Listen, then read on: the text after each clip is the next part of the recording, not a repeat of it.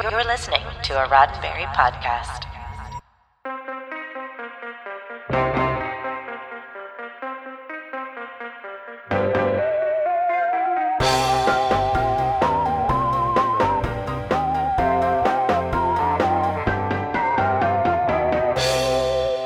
I'm Ryan Myers, and this is your Sci-Fi 5 minutes of science fiction history for July 5th. In the summer of 1947, hundreds of Americans reported seeing strange lights and mysterious aircraft in the night skies. The most famous of these reports is an incident in New Mexico, which began 75 years ago today.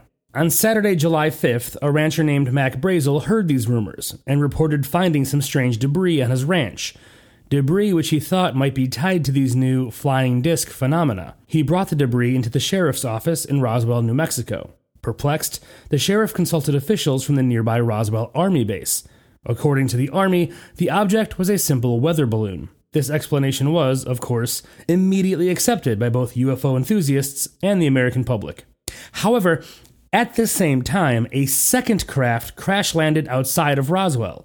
The ship's 3 passengers, whom the Army believed to be Martians, were taken to the nearby airbase for interrogation. It's unknown what brought these visitors to Earth. One alien said that they were advanced scouts for an invasion fleet. One wanted to open up trade relations with the humans, and the third simply wanted his Moogie.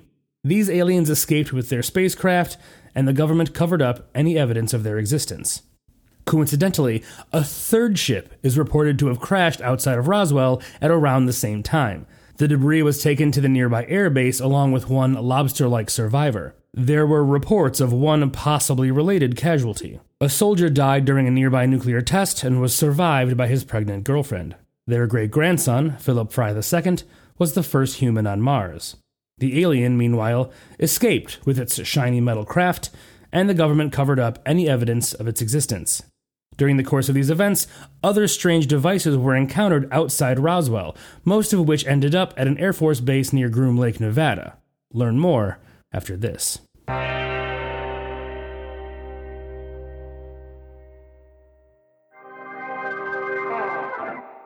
Much of the evidence for the strange phenomena encountered near Roswell vanished without a trace.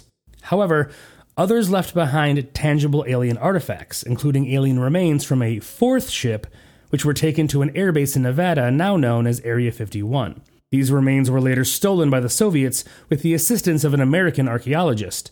The Ark of the Covenant was stored nearby, but luckily wasn't damaged during the event, which was covered up by the government. Debris from a 5th vessel found at the same time was also taken to Area 51. Research on this device led to the development of a time travel system that allows a single individual to travel back in time 7 days. The resulting program was, of course, covered up by the government.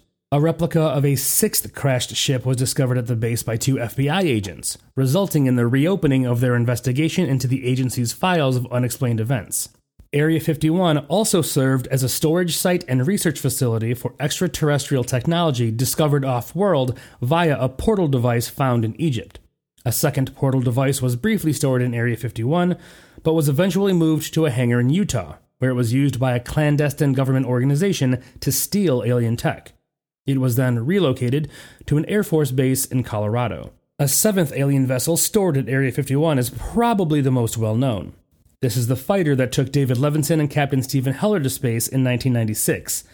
The computer virus they uploaded onto the mothership in orbit took down the invading fleet's shields, allowing President Thomas Whitmore's famous Independence Day attack on the aliens. Obviously, a lot went down in rural New Mexico 75 years ago. Are there more alien spacecraft that the government's keeping under wraps? We might never know for certain, but the truth, as they say, is out there. This has been 5 minutes of science fiction history, your daily Sci-Fi 5 for July 5th. Sci-Fi 5 is produced by Roddenberry Entertainment.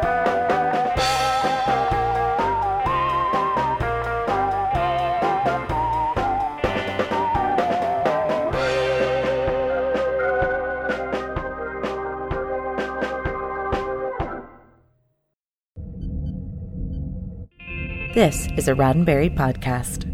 For more great podcasts, visit podcast.roddenberry.com.